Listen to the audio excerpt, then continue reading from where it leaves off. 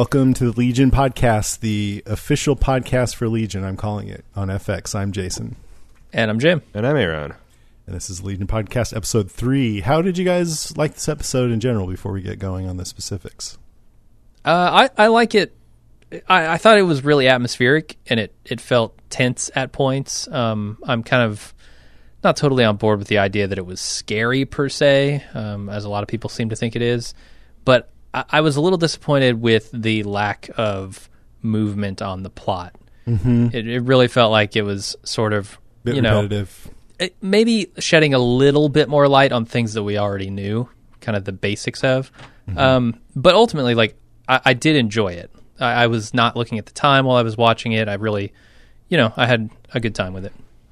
I liked it a little bit more than Jim because I feel like that there is a lot of room to slow down and kind of, because this relationship between Sid and David was so rushed and kind of like just getting by on charisma and chemistry that I'm glad of opportunities for them to slow down and talk about, like, one of my highlights is the scene where they're talking about what it was like to body swap, and I thought that was good and helped kind of sell the relationship. But on the other hand, it's also a negative because I continue to think that they're relying a little too much on this like love at first sight deal that these guys are having, and they unfortunately read too old for that. Like, they both need to be about 10 years younger for me to really believe that they really believe that, even if I'm grading on, well, these are weird mutants who've led sheltered lives. And I almost feel like they're, now that you're mentioning that, same, but they're maybe stunted emotionally a little bit because of what they've been through. Yeah, especially on David's side. But still, it's a prejudice or bias I have. I know. I mean, I feel kind of the same. Like, the plot there were a few things that I didn't like, but the atmosphere and the relationships and the acting and the chemistry was good enough, and the freakiness, like you said, Jim, or the scariness, that it made it a nice place to sit and just hang out for a little while. So that really saved it for me. But I was sitting there with Jenny watching it, and she, like, halfway through goes, I feel like I need to be high. And I'm like, oh, man, you just ruined it for me. So you busted out the frog. So you got the frog out, yeah, exactly. The eyedropper. So I pulled out the frog, and, man, it was so good after that. All right, let's get into the top 3 highlights. Who wants to go first? I'll go first. So I just wanted to, I kind of mentioned it up front, but it is sort of rough to go a whole week without not a ton of new info on the plot. And I actually think, like, it wouldn't bother me nearly as much if this wasn't a week-by-week show, if it was sort of like a Netflix format show. So you could just binge it. Right. I would be like, okay, that was cool. I really enjoyed the atmosphere and the feeling that episode gave me. On to the next one where I'm going to find out something substantial. So, I mean, the show maybe suffers from its format a little bit, but ultimately I think they're doing interesting things. And I do appreciate shows when they can reveal sort of piece by piece the equation here. And I'm not just kind of given a whole information dump. I don't know if it lines up so much with my recent viewing habits as far as, like, week by week shows versus Netflix stuff. Yeah, Netflix has Netflix, and before that, just going through a whole DVD series has kind of changed the way that we process TV. Yeah, and I think some of the new info that we did get, we found out a little bit more about the Eye, right? He used to be a student, potentially, of Miss Bird.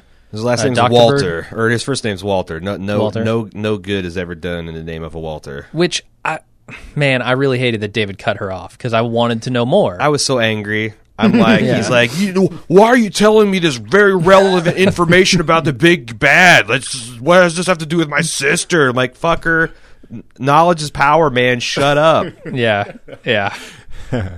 Yeah, and we found out that Melanie and her husband Melanie's husband and Carrie had opened this whole center as what was it? As a retreat or something, a horse ranch. It's a direct competition to Charles Xavier's School for Gifted Youngsters. Yeah. She saw him getting all the press and was like, nope, And this down is to the X-shaped windows. Yeah, down to the X motif. Right. Yep. The school for not quite as gifted youngsters, but still pretty gifted. It's the community college. Yeah. Charles is more Ivy League.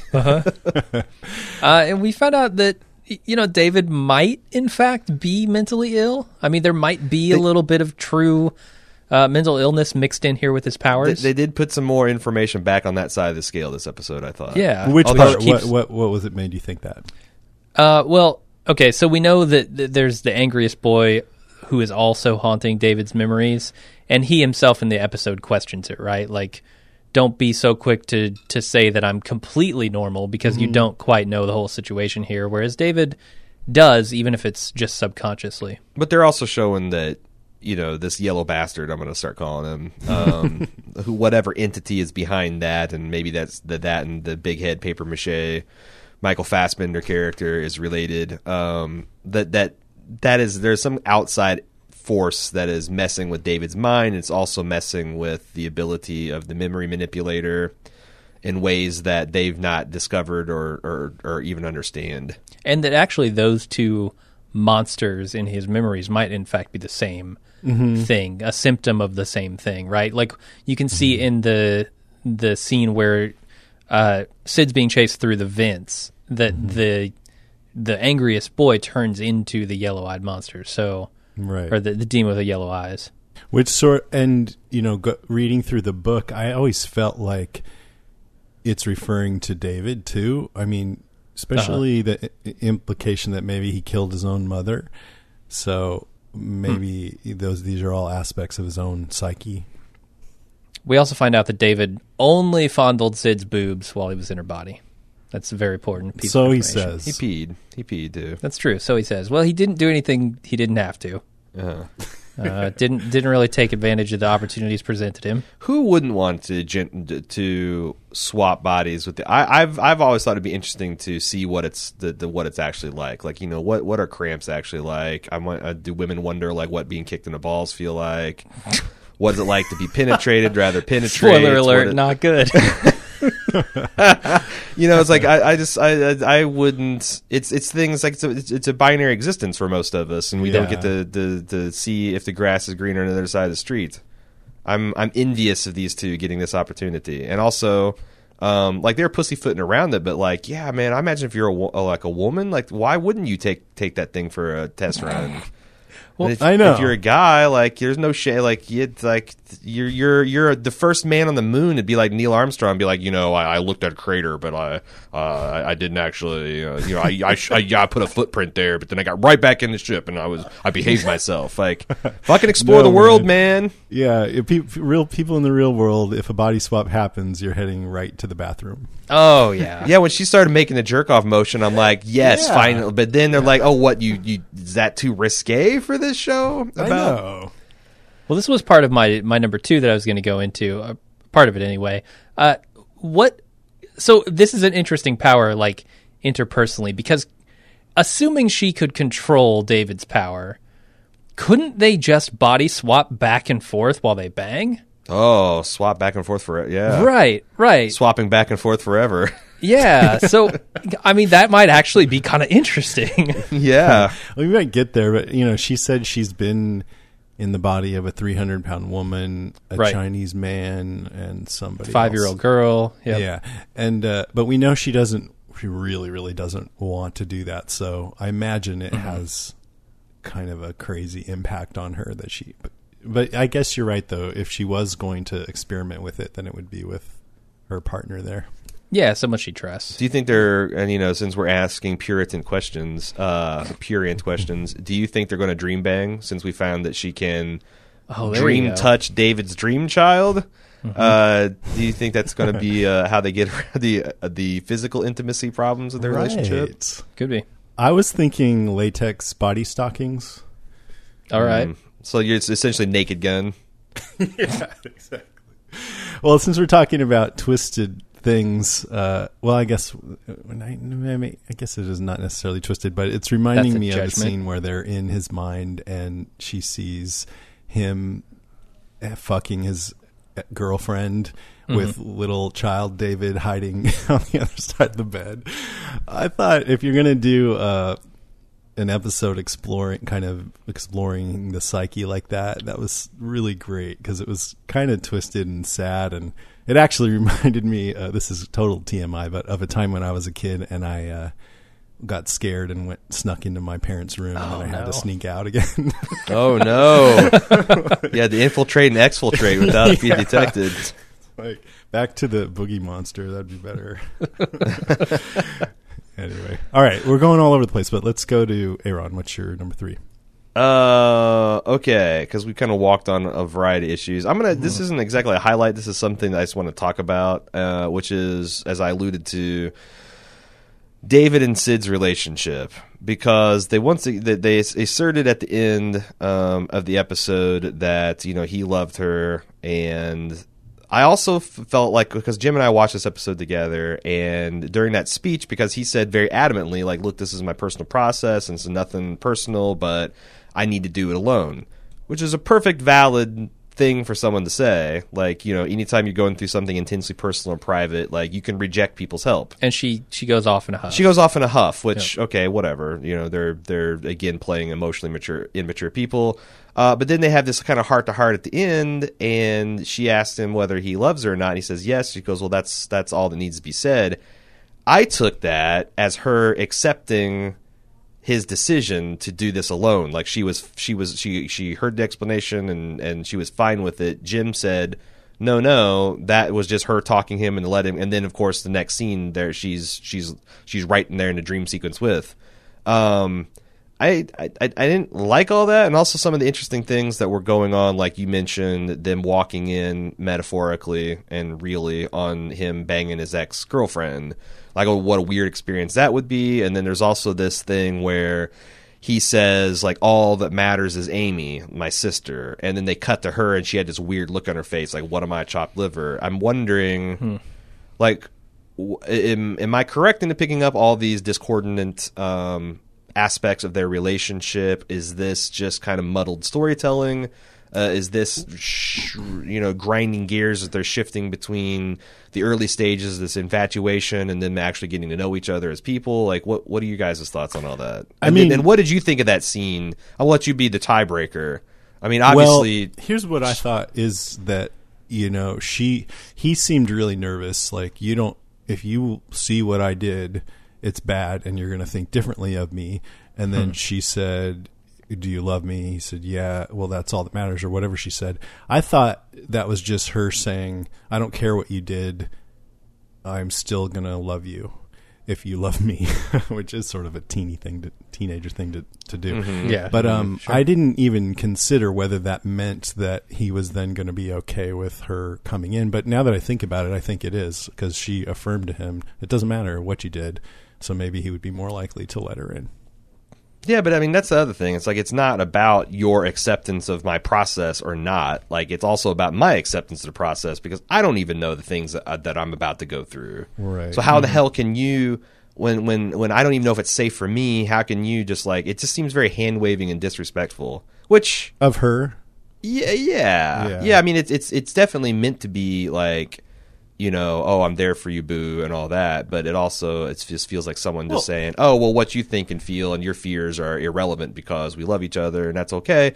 And I don't know, that's a very tropey kind of romance thing to do. But also, this show is realistic enough that maybe that's a sign of potential problems, too.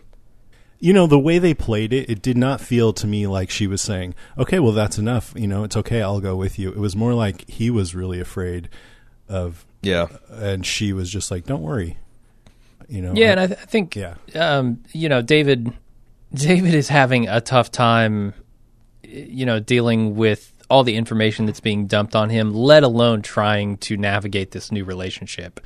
And I think, there's the fear that it will go the same way that his previous relationship did with Philly. Philly's her name, right? Yeah, his girlfriend. She lives in Philadelphia. It's very confusing. I know, it's super, super confusing. A nice little Philly. But I think that's the big problem here is he's so unsure about everything in his life at this moment, and trying to stack love on top of that, that's tough. All right, let me get into my number 3, which is also the stuff with Sid and David. And I think one good thing about this show is it instead of being a typical superhero show, it kind of humanizes the ramifications of having superpowers, explores them in a kind of grounded, relatable way. And that scene by the lake where David was talking about how he still feels her hair or his center of gravity feels different, that was really interesting to me because, you know, the whole thing about their relationship is it's sort of tragic. They can't touch each other, but in a way, because of these powers, they've had a more intimate experience than anybody else ever. They were each other. Oh, indeed, yeah. And it was sweet, you know, it was kind of a sweet way. And he was talking about looking in the mirror, seeing you, being able to hold your hand. He keeps saying these sweet romantic things, and they could easily be cloying, but I think it's played pretty well. So it just seems kind of like, oh, that's nice. And then the whole thing of them not being able to touch, but still getting close during intimate moments had a tension, maybe a sexual tension or a romantic tension. And I like that. And the show doesn't hit on that too hard either, but it plays with it a little bit. She blows him a kiss. And so it feels like sometimes I know, you know, when you can't have something, you want it even more. So I'm getting that feeling from their relationship. On the other hand, after a while, I think it was clear I was never going to be able to touch my girlfriend. I might want to go get a new girlfriend. Yeah, he hasn't hit that stage yet. Right. But and she's been dealing with it her entire life, so she's well aware. Yeah, that's the thing. I think those scenes are, you know, not only do they feel natural and they feel honest, but they're also pretty funny at times, you know? I mean, yes, absolutely. Dan Stevens does a great job there in that scene, you know, just waving his hands around like he's got this pretend hair that kind of made me chuckle. I thought, yeah, there were a few really good moments there. There were some funny moments, like when they're in the kitchen revisiting that memory and he just yelled at his girlfriend and they're like, what is this? And he goes, oh, we fought a lot, so I'm not exactly sure which time this was. And then the cover starts shaking and the bagel thing pops open. Oh, it's this one. Yeah, the bad one. Yeah, that's, you know, red flag one, this woman lives in the 21st century and owns a bread box. What? Doesn't she dress like she's from the 60s too? Like, there's a little bit like his sister has a weirdly 70s kind of look to her. Like, yeah. You know, we talked about how this show's kind of timeless, but a fucking bread box, like, once they invented the plastic bag, bread boxes, I'm sure bread box was a quantum improvement over leaving your loaf of bread on the counter, but it ain't airtight. It ain't going to keep your bread from getting stale and crusty, and it's essentially should be called a crouton manufacturing box. That's what it's going to do. It's going to turn bread objects into dried out husks. So you're saying if you were Jerry Seinfeld, you'd break up with her right away? Yeah. You see a bread box, I'm like, no. And you actually use it to keep bagels in, that's a deal breaker. Jim, you kind of went into your number 2 already, right?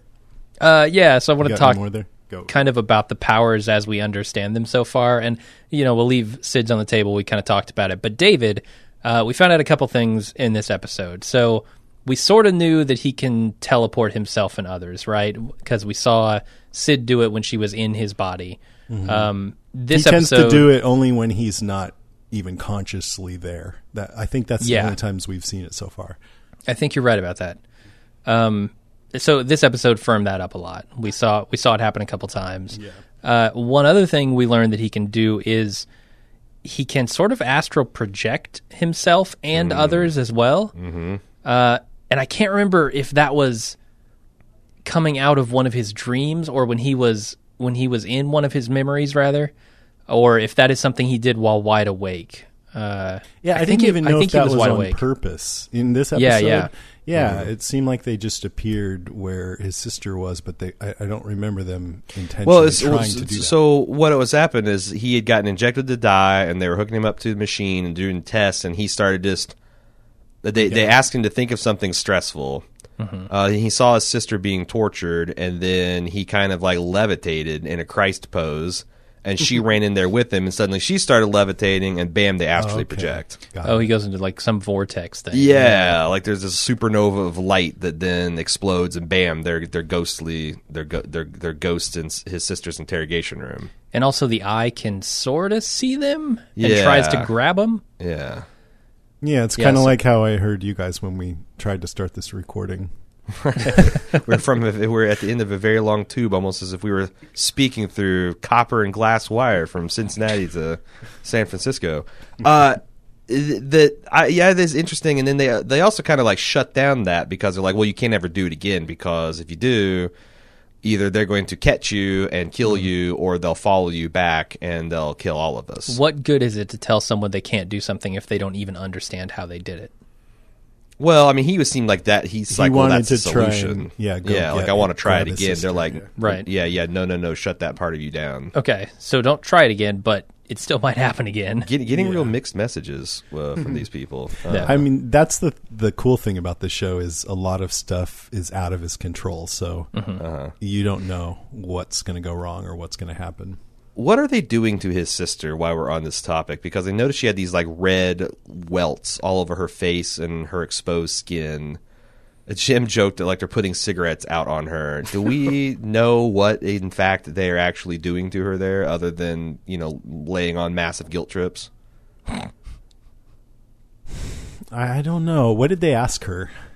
What were they asking her? They're just trying to find out where David is. Right, and they're trying to get emotional leverage over by saying that, like, you thought he was crazy all this time, but he was actually suffering from out-of-control mutant genes. Don't you feel bad? We need to shut it down before he does damage. Yeah, you left. This is all your fault, essentially. Right. So aside from just trying to break her down, I don't know if we know the specifics, whether they use the worms or whatever.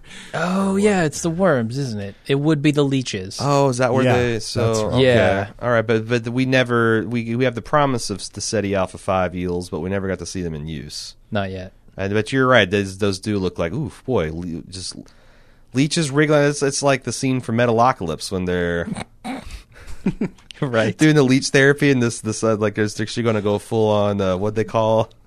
With the leeches all over her face. It was anyway.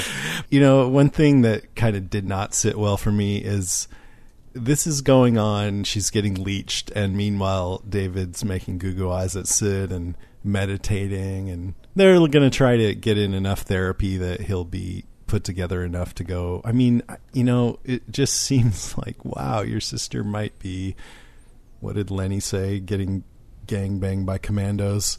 You'd think at least David would be a little more flustered about the whole thing. But they needed to have that nice, calm, romantic moment. So it just didn't. Every time I thought about the sister being in imminent danger, it seemed like they were being a little bit lackadaisical about the whole thing.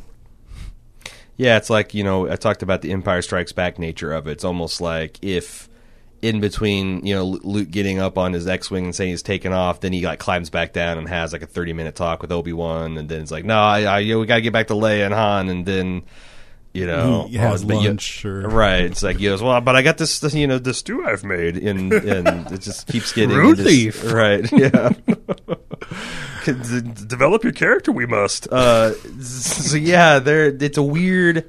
It's always weird when you, and I've seen a lot of shows do this. I forget the last one where you introduce like an existential threat or a threat that a character would take very, very seriously, and then you're constantly cutting away from it and kind of ignoring the problem. I think that a lot of the Marvel comic properties on Netflix suffer from that. Like, Daredevil's aware of some supernatural ninja clan digging into the bowels of the earth, but let's spend a couple episodes holed up with Electra in an apartment, talk about how we feel about that. Like, what are you going to do? There's not much you can do because the world's ending. You got to be about that, So I guess it's why does that happen? I mean, I guess it's because they try, they construct this episode as carefully as they can, and they hit upon some moments that they really like that don't quite fit, but they're just like, well, we got to get this out. It is. And if I was a showrunner, I'd never make a show because I would get to something like that, and I'd just be like, well, unsolvable. You can't, the tonal shifts and shut down the production. You can't do it. Everybody go home. I thought we had something here. Whereas I think some people just power through it, and it's Yeah. worth it. Like, and you don't even notice it maybe in the first viewing, but I'm bitching, but you I got to don't have listen to a solution. podcast so we can ruin it for you. All right. Exactly. Next. I want to talk about the essential like Noah Hawley-ness of this episode, because like the whole opening with Gene Smart listening to a robot coffee maker tell her this fable of the poor woodcutter and his wife. Yeah. What the hell did that mean? In terms that, I mean, it served several purposes. It introduced the idea that this was her husband's voice, and she's pouring out coffee just so she can hear him tell this story, which I wasn't immediately clear, but it became clear. So it could serve just as that purpose. But you know, that's a fun game we played on Fargo. What the hell does Burden's ass mean? You know, what like he's always got these cryptic, you know, fables or logic puzzles, or morality things that somehow loosely tie into the plot. But for the life of me, I couldn't figure out how this orphan girl who transformed on a swan, if you ever looked at her making wood cuttings, I don't get how this is analogous to David or Sid or anything, really. It seemed like me it was a cautionary tale, potentially. It was pretty vague, but the girl comes, well, first the woodcutter frees the crane, then this girl comes for shelter, and then they like her, and she stays and makes clothes for them that they can sell at a high price, but she doesn't want them to watch. And then they peek, and she flies away. So I thought the peeking in on her was sort of like peeking in on David. And so I don't know why, but maybe, you know, if you examine something too much or try to quote-unquote fix it, it could ruin it. Especially, I guess that ties in with the theme of them using David. Yeah, like she, like, oh yeah, I want to get him healthy, and he's an individual. Yeah, but then I want to use him. So well, he's it's the swan or the crane. Yeah, I mean, he seems to be the crane in this allegory. You know, she will set him free if she can help him, you know, overcome the mental issues and understand his powers and stuff like that, and then he will potentially come back and help them, unless it's something that he's kind of forced into doing. And then he might fly away. Also, when Melanie is looking through the Angry Boy book and she puts her hand on the picture of a city or a village on fire, and the opposing page had some text that we haven't heard before, and her head is obscuring it, so you can't really see it, but you can see part of it. It's something heard, something Angry Boy, something free as a bird, something at him, and then in all caps, looking at you, which was pretty creepy because that was right before the book slammed on her hand. But it said free as a bird in there, so I thought maybe that might have tied it in a little bit. And also the yellow bastard was looming over her the whole time, which no one can see except for David and then Sid later on. Yeah. They seem to have a feeling of it, though, didn't they? Melanie and Patanomy. I feel like they can see the effects it's having on the memory and the dream, but they can't discern the cause. Like they can see the like pictures falling off the wall, but they can't see the enormous red crack that's forming and the claws coming out of it. And it seems like maybe the demon also has some control over the memories when they're in them, because you know what's his name, Talonomy, colonoscopy. Colonoscopy. Yeah, sure. Last name Bag. He's unable to take them out of that memory without significant strain. It seemed to me like David at that point was not keeping them there, that it might have been the demon with yellow eyes. Yeah. I'm not ever sure when to trust him, though, when they say, right, are you resisting? No. Yeah. I don't even think he can trust. How can he trust himself? Like that's the essential question. Like I think because we've all bought into Jim's delusion that he's not mentally ill and it's just all mutant power. I think we're resistant to the idea that this yellow demon is anything but a sinister mutant force. But there's nothing that says that it's not another darker part of David's psyche that doesn't want to be bothered. Like this is because especially when they're like, well, we need to lower his defenses by putting him in sedation. Well, you know, if the yellow demon's part of him, that's part of his defenses that are being lowered. So I'm putting like keeping one foot on the he's maybe crazy split personality. Absolutely, yeah. I don't think any of us have bought into Jim's delusion, including Jim. I have a delusion. Yeah, I don't know. I'm losing faith in my delusions. Here, grab these two metal rods. We're going to go explore. Oh boy, we're going to go on a memory museum quest. I'm in. That'd be awesome. Yeah, because here's the thing: is I was thinking, what are they exactly trying to do? Well, she says, I want to go into your memories and show you that the times when you thought it was your illness, it was actually your power manifesting yourself, and B, find out what triggered that so we can control it.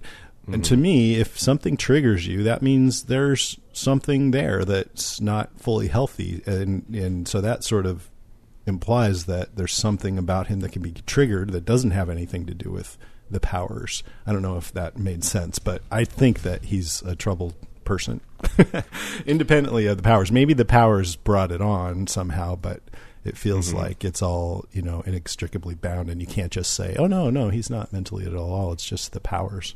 Well, I want to know what her power is, because I don't know where she's getting her information about David.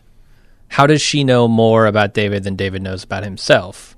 Is this from the research that they've been doing on him? Is this from the eye? Yeah, because where's it coming from? I'm going to posit that I don't think Melody has. That's her name, right? Melanie. Yeah. Melanie.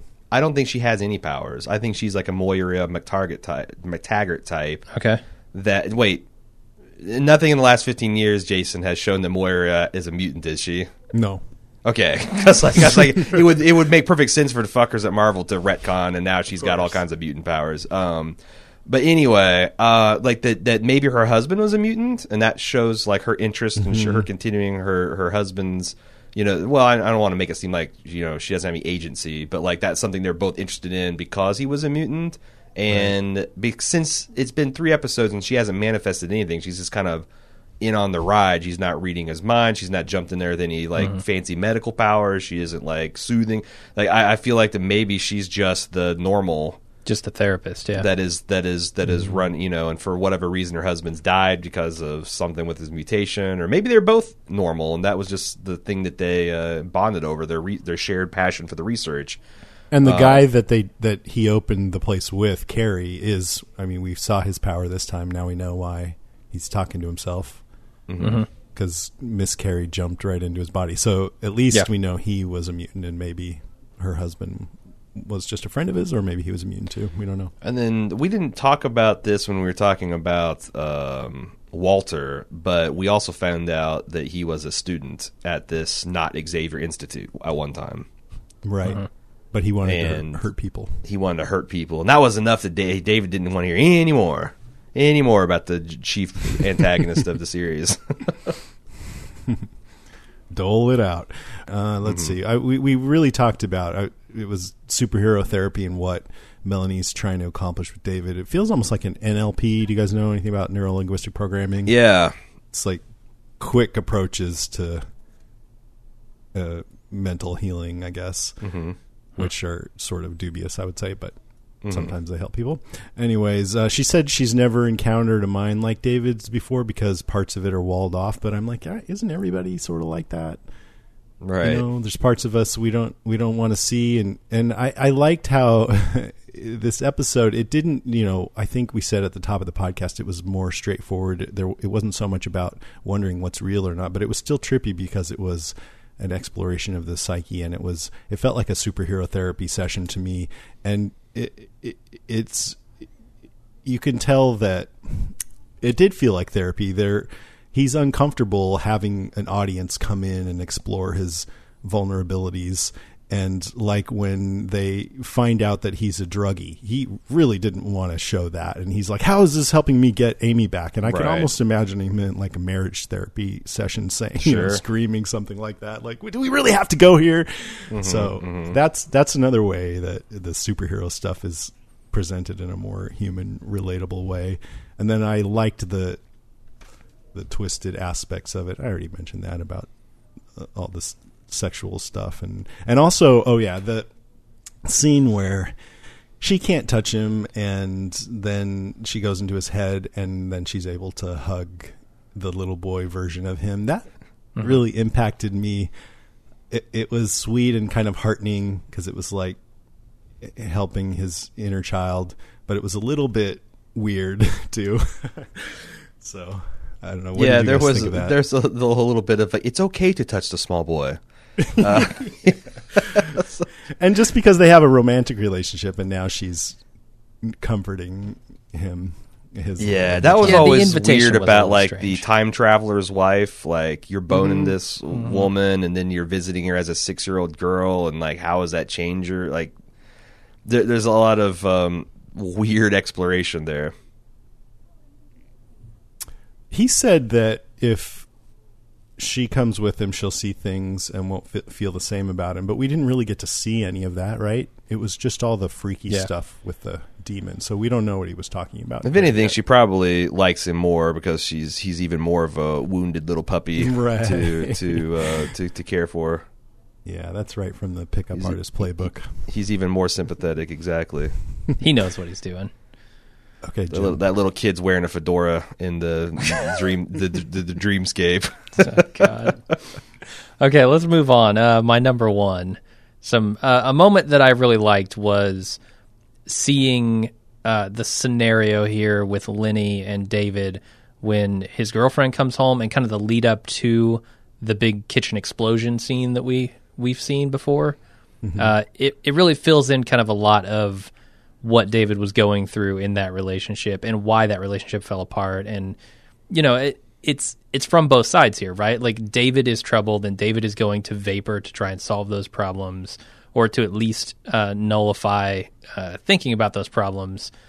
And it's having the effect of Philly not understanding what he's doing and looking at him and saying, you are being actively destructive, but we know that there are good reasons that David would be acting that way.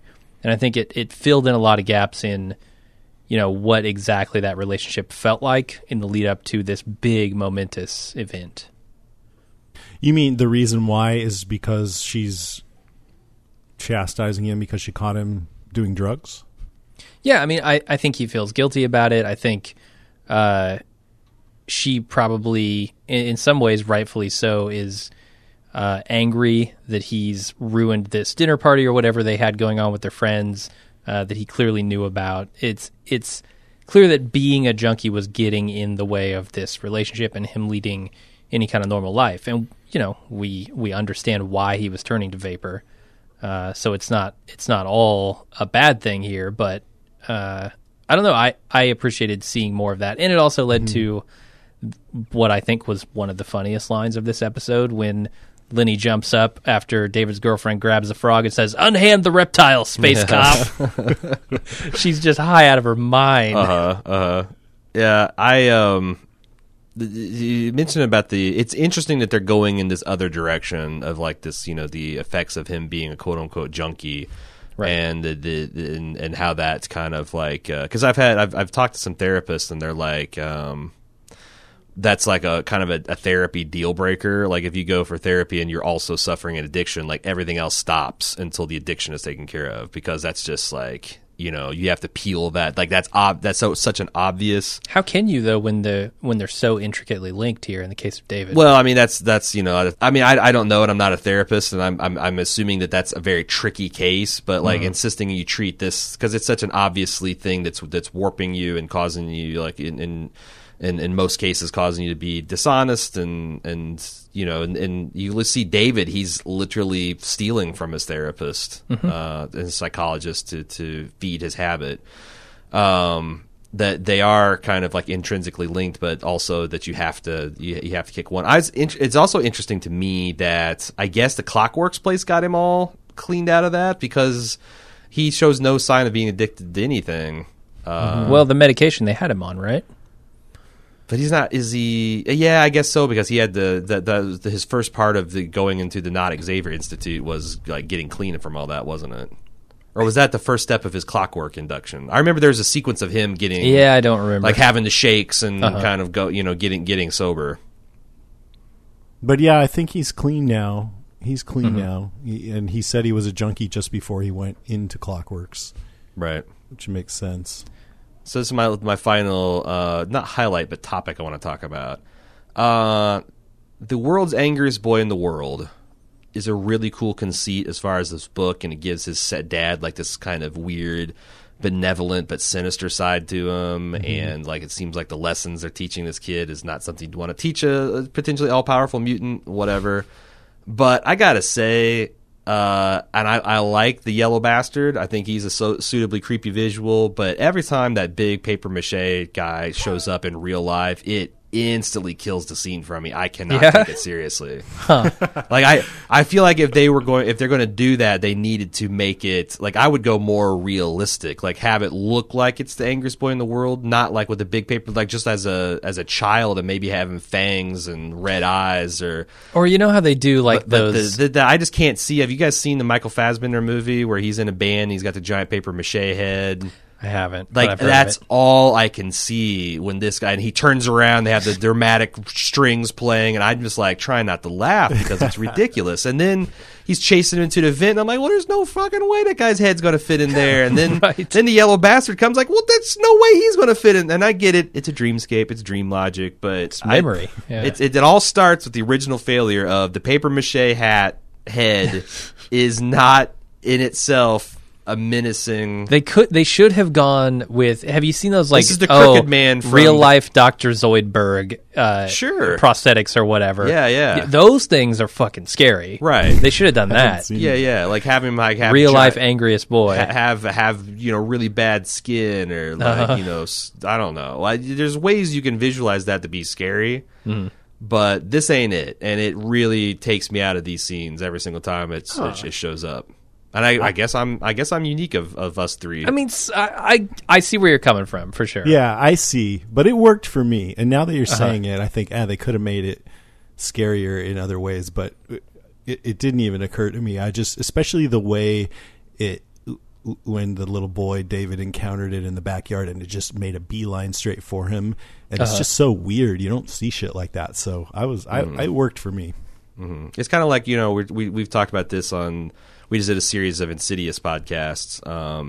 There's this one, the big bad of The Conjuring 2, or one of the big bads. There's multiple. It's complicated. Lots of demons, lots of ghosts. But it's a crooked man. And Jim and I both agree. It's like every time he steps on the screen, it's like you can't make a Dr. Seuss-looking dude scary, no matter how dark it is, no matter how young the child. It just doesn't. Like, how many strings you put in the score. And there's some things that are inherently not. It'd be like if Kid's Nightmare was. It's kind of like Ghostbusters Stay Puft Marshmallow Man. Mm-hmm. But that's a comedy, and you're supposed to be like, oh, this guy, this is. It felt like Chucky almost. Something like that. Okay. I don't think Chucky's very scary either. Well, there you go. Okay, but Chucky's not. Isn't Chucky not meant to be really scary? It's more of like a slasher comedy. Yeah. I mean, he's also scary at times, but it's just, it's meant to. We can't belabor this too much, but it's like you have your little doll, and you're like, what if this thing came to life and just started attacking me? That's a creepy thought. Or if this character came right out of this book. Came out I guess like the original Chucky could be seen as scary, but by the time they got Jennifer Tiley in a wedding dress and his face is all covered in like cheap prison scars, like he's got a wife and they've got a kid, right? It's too much. Yeah, it's like you might as well try to make the baby from Roger Rabbit be a villain. It's just not going to work. It feels like it's starting to drag a little bit. I mean, I want to know what's going on with the dad, but I'm starting to not care. Oh, yeah? A little bit. I mean, I'm not totally there yet, but... Yeah, I've been thinking ever since, because we discussed this a little bit pre-cast, I think the pacing is about a half an episode behind. Yeah. It's not like fatal. It's not egregious, yeah. And I don't know if if we're going to have a spoiler section or whatnot, but they do in the next week on seem like they're promising a little bit more progression. Mm-hmm. Nice. The director of this episode was Michael Uppendahl, who did a lot of Mad Men episodes and a bunch of other cool stuff. Weeds, Shameless, Fargo. Didn't he do a decent number of Breaking Bad episodes? Did he? I don't know. Yeah, that's I recognize the name from when I used to do the rundown of the directors and writers. Mm-hmm. The guy who plays Carrie, the scientist guy or whatever, he's Bill Irwin. I thought I recognized him, so I looked him up. He plays Mr. Noodle in Elmo's World on Sesame Street, where he like does all these contortions and things. And he was Harold Hamgravy in Robert Altman's Popeye, flopping all around. So I wonder if we're going to see any of his talents. Right now he's been fairly still. What else? I just had a couple of questions. So do you guys think we can take it at face value that all of this is pretty straightforward and real now, that what we're seeing is what's really happening? As opposed to, early on in the first episode, you didn't quite really, I wasn't even sure Sid was a real person. yeah. Yeah, I mean, everything... so the only thing that's up in the air for me still is Lenny. Like, I don't know if she is manifest in the real world in any kind of way, or if it's literally all just is that like some kind of, because they also mentioned it's interesting you said that, because that would also put in the context Sid's discussion about the soul, on how like some people debate about what the people have a soul, but like, I go from body to body, but it's always, whether it's an old Chinese man or a young woman, or it's always me. It could, like, I guess the question is Lenny like somehow spiritually a stowaway aboard his consciousness? Like, is that some echo of her or her soul, or is it just a figment of his tormented imagination, or is she just another way that the evil mutant mastermind, presumably, that's behind all this is choosing to torment David?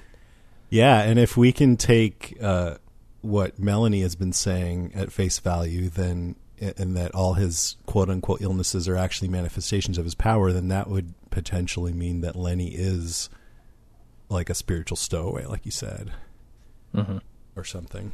Yeah, because he was kind of also mixed up with Sid's power at the time, right? Mm-hmm. Like when Lenny died, that was Sid in his body using his powers, and I don't know what residual she has of her own powers in that case, but who knows? I mean, maybe that somehow fused them together.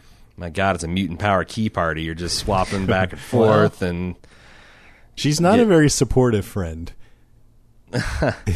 Well, that's the thing, is like, I don't think they, even in the mental institution.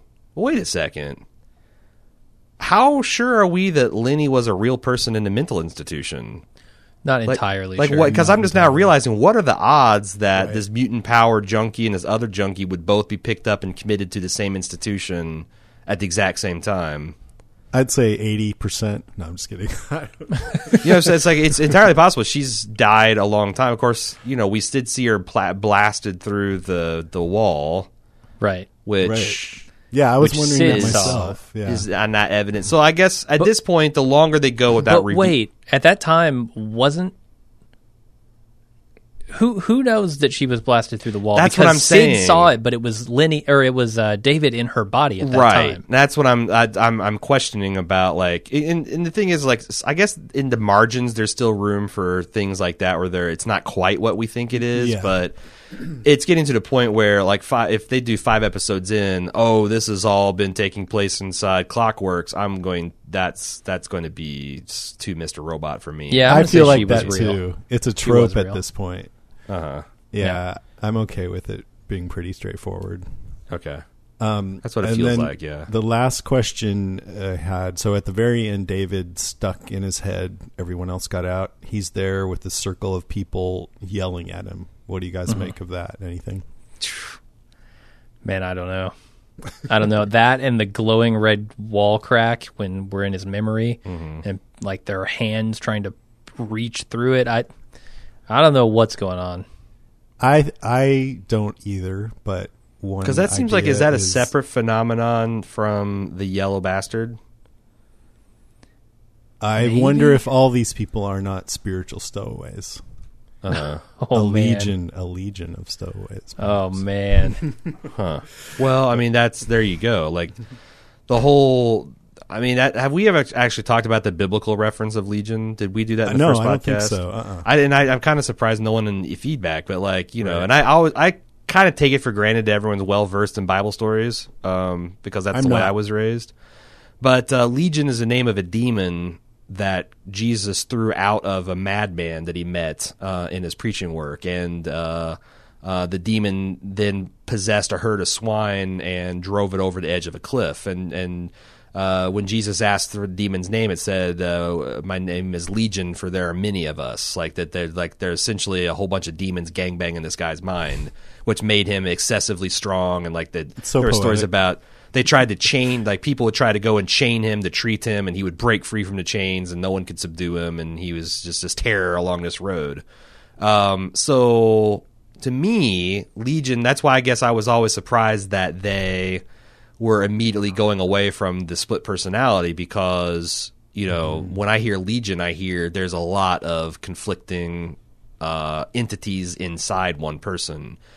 But if we're going down to where we've got a yellow bastard, and we've got a Linny, and we've got a red claw, and we've got, these others, like maybe that he isn't crazy. He just literally has all this psychic detritus and trash in his mind.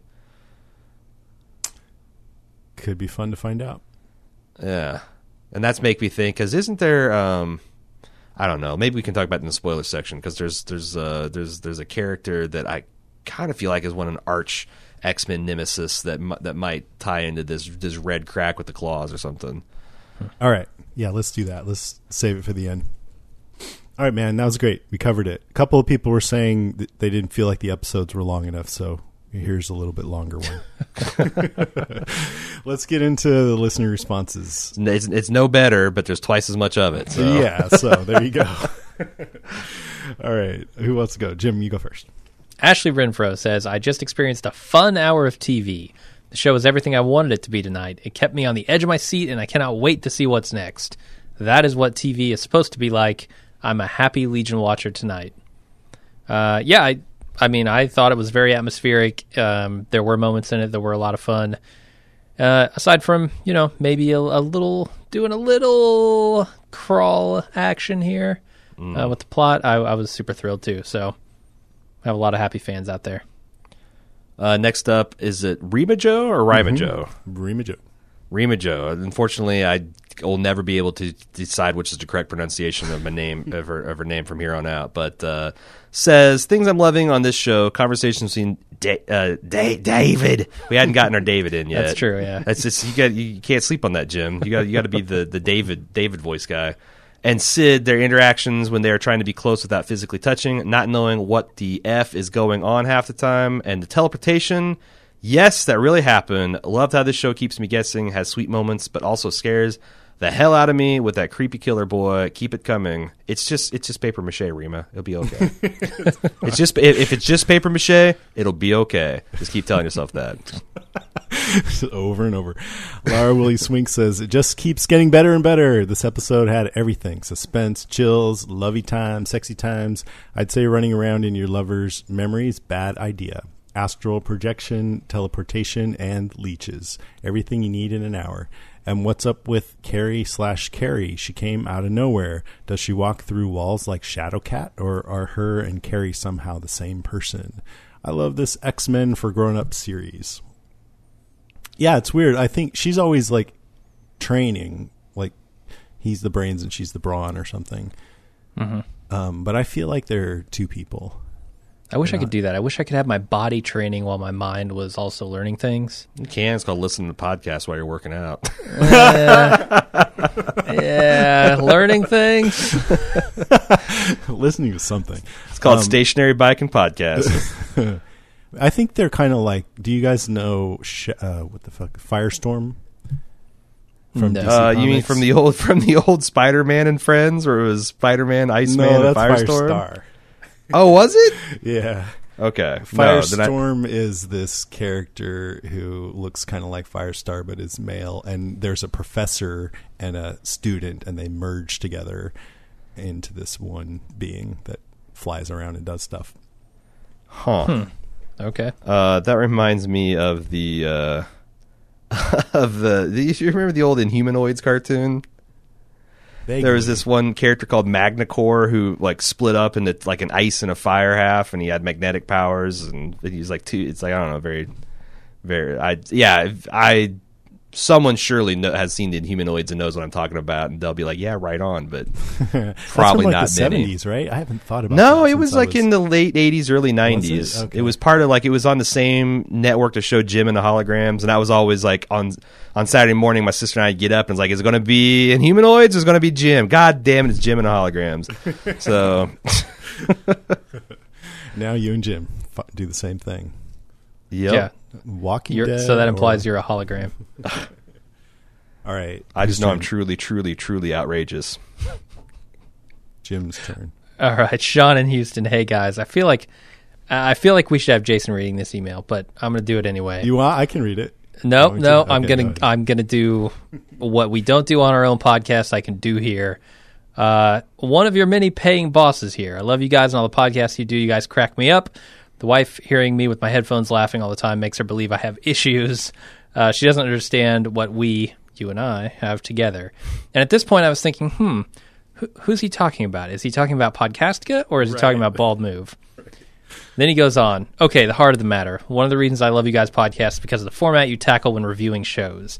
You guys take it scene by scene in order and do it right. This helps me remember each scene perfectly. It helps the cast flow smoothly, and that way the listener can remember what order the show went and how it connects to the other scenes. It drives me insane when podcasters format the show like that. You broke my delicate heart with that top 3 format for the Legion podcast.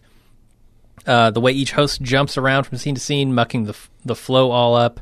I know Jason has you guys doing it like this because that's his thing, but please, please, please change it back to the awesome Bald Move, dissecting each scene that makes Bald Move stand above the rest.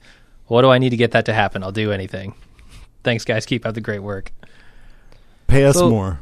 Yeah, I guess the conversation was about the format, because this is something that Jim and I talk about all the time about, like, for our shows, what's better, and I don't think there's one format for every show that works. Like, do you have the long form recap, or do you have the quick hits, what we call the half-ass podcast, or is it more like a topical discussion?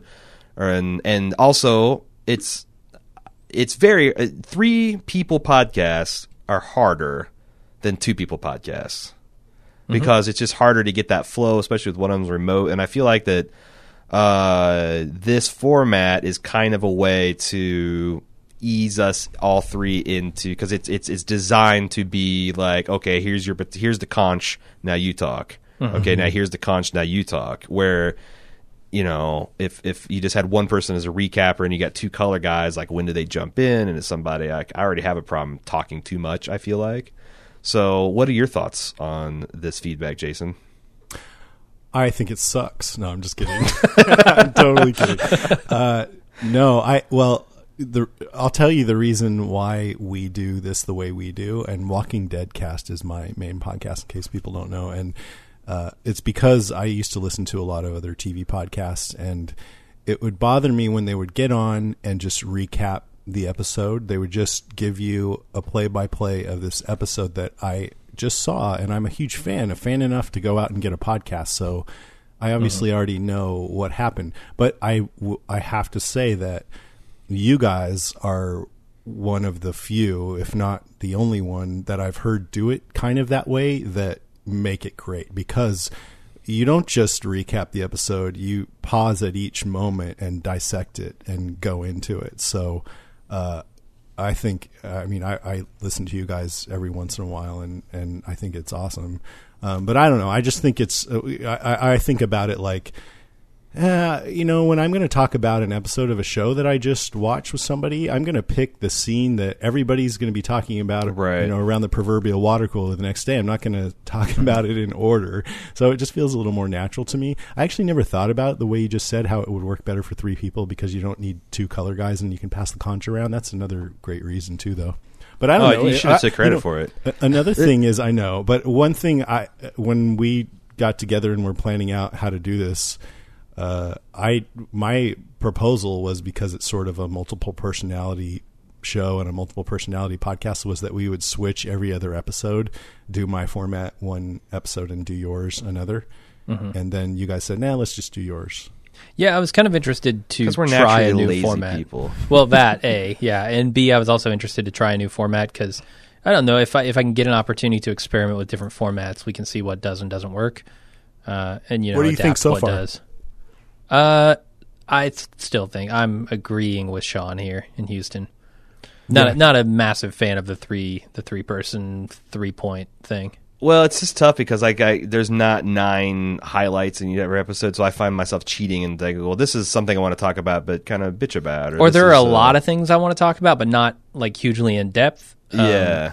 So I just like one-off things that I want to mention that I don't get around to because I've got my 3 points and that's it. But I will say, to Sean's point, that like if you ask people their opinion, it's sharply divided. Like, some people love the full-on recap podcast for all the reasons you say, but there's some people that absolutely detest it because of the reasons. They're like, every minute you spend telling me what just happened on a show I watched 24 hours ago is minutes that I'm essentially wasting of my life, and it's like, so there's definite tension between the two different types, and there's pros and cons for all of them.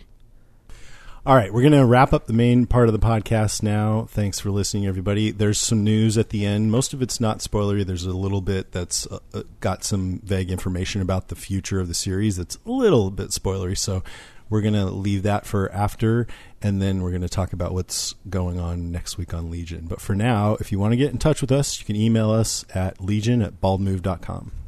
You can also find us on the web at facebook.com/legionpod.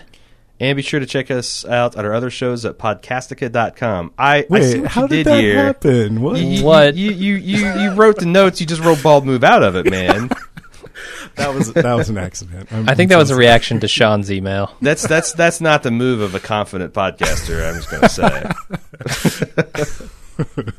Just a little joke. All right. Thanks, everybody. Now let's get into some news. Just a few things here. So the Legion costume designer Carol Case talked to Racked.com about her approach to the series regarding the Adidas-esque burnt orange tracksuits worn by inhabitants of Clockworks. She said, "We initially tried a bunch of space agey looks that didn't feel right for the patients," which sounds, I'm glad they didn't go with that. I think she did exactly the right thing. Were they like colanders on their heads with aluminum pipes coming out? like young David? I liked young David's costume. It was very retro, sci-fi, horror schlock. It was cool. All right. In general, she says, we took a lot of color choices from 60s rock bands, the golds and yellows and oranges and greens. Back when we first started working on the show, Noah said he wanted it to look like David was rescued by the Kinks. So that's where we got our color palette. And then also, she said, but we didn't want anyone to be too locked into that 60s feel because we were ultimately going for a no-period look. It was fun taking a retro silhouette and rebuilding it in a more modern fabric, or taking vintage pieces and styling them with modern ones. So kind of confirming some things that we've been theorizing about what they were going for. Next, Jean Smart, who plays Melanie Bird, was interviewed by Vulture. They said, Legion's a little off the beaten path. How did Noah pitch you on it? She says, he said, I'm doing a new show that I want to talk to you about. Basically, I just said, well, whatever's in there. I didn't really even know what it was about. So he literally just said, I'm doing a show, and you said, let's do it. She says, yes. So she said she likes the nurturing nature of her character, and she's a Virgo, and she made cupcakes with little X's on them for the cast. But I kind of wonder if she's like, this character's not quite as interesting as my Fargo character, you know? At least I don't know. You don't know about that? I too am a Virgo, so I feel like I'm uniquely qualified to answer this question. No, I mean, she was definitely nurturing on Fargo too. True. But she also had kind of like this, you know, in her way. And I know, I mean, like, definitely with, like, keeping the family her together. affection for her grandsons and her children, and, you know, even her invalid husband. But she also had this, like, steely core, and I feel like this is the same way. Like, she is a revolutionary leading a squad in the war. Like, don't ever forget, she's got an end game in mind for David and his powers. But she's also, like, cares for the people under her charge. So I feel like they're kind of similar in tone, honestly. Do you buy what Lenny said, that her secrets have secrets? Oh, of course. But, you know, part of that could be like, you know, I mean, I don't know. That's pretty well-worn Marvel territory, right? Like, you know, what's Nick Fury actually know? And, you know, should the Avengers be governed by some kind of accord, and should they not? And are we being told the actual truth? And, you know, that's constant, especially in the X-Men. It seems to, you know, very much trade and counterculture a lot. Mm-hmm. That's definitely a hobby horse that they like to use. Yep. Keep it interesting. They got to tell stories about the same characters for 75 years. So and nobody is all good and all bad, you know. So there's always shades of gray if they're a sufficiently well written enough character. Not even you guys? No, God, no. God, no. Next, I'm a terrible human being. If you've listened to me for any length of time, you'd know that. I know. It's rhetorical. Rhetorical. So Rachel Keller, who plays Sid with Hollywood Reporter, this is the one that has kind of vague stuff about the future of the series. So they say, at the end of episode 3, everyone's awake again except for David. What are we getting into from here? She says, with the next episode and really the whole series, I think what I'm most excited about is how different each of the episodes are. When I watched the pilot and then watched episode 2 and 3, it almost felt like a different show each time. I think we're given such a great lens through the X-Men genre, but we're also playing with film noir and thrillers and romantic comedy. It's a very director-driven show. It's almost like the episode prior doesn't set you up for how the next episode is going to go. It will connect, it will, but you have to experience it. You have to go on the ride and let the episode wash over you again. I think that's the magic of it. That actually wasn't very spoilery at all, but anyway, it's nice to hear. Okay, now I didn't actually put in a next week section, but you guys watched the teasers, right? So what's going on? It seems like we're going to find out that David is definitely covering up some memories, potentially with this angriest boy motif. He's like trying to cover it up, right? And that's part of it. Is what I took away from that. A.Ron, didn't you say you had something else you wanted to? Oh, about the Red King. Is that? Am I like? I don't know. I don't know. This could be dangerous. My little Marvel knowledge, but there was. I thought there was some kind of Red King, or maybe it was Black King. That Shadow King. Shadow King. Yeah. Wasn't he frequently, like, whenever Charles would encounter him in the astral plane, like seen as like this red-hued, like almost dragon figure with claws and whatnot? And when that red crack came through into his memory and those claw hands started coming out of it, I started thinking, like, is that something that I should have on my radar, or is this out of Legion's league, or are those historically not arch enemies? Yeah, the Shadow King, I think, ended up being a manifestation, of Amal Farouk, who was one of Professor X's old enemies or something. And I feel like what Noah Hawley is doing with this series, we kind of touched on this before, for better or for worse, is he's just like taking stuff from the X-Men universe and building his own versions of it, you know? I mean, with Melanie Bird and all these people, it's just like she's Professor X. Their whole charge is to bring mutants together and train them. So maybe this is inspired by the Shadow King, I guess is what I'm trying to say.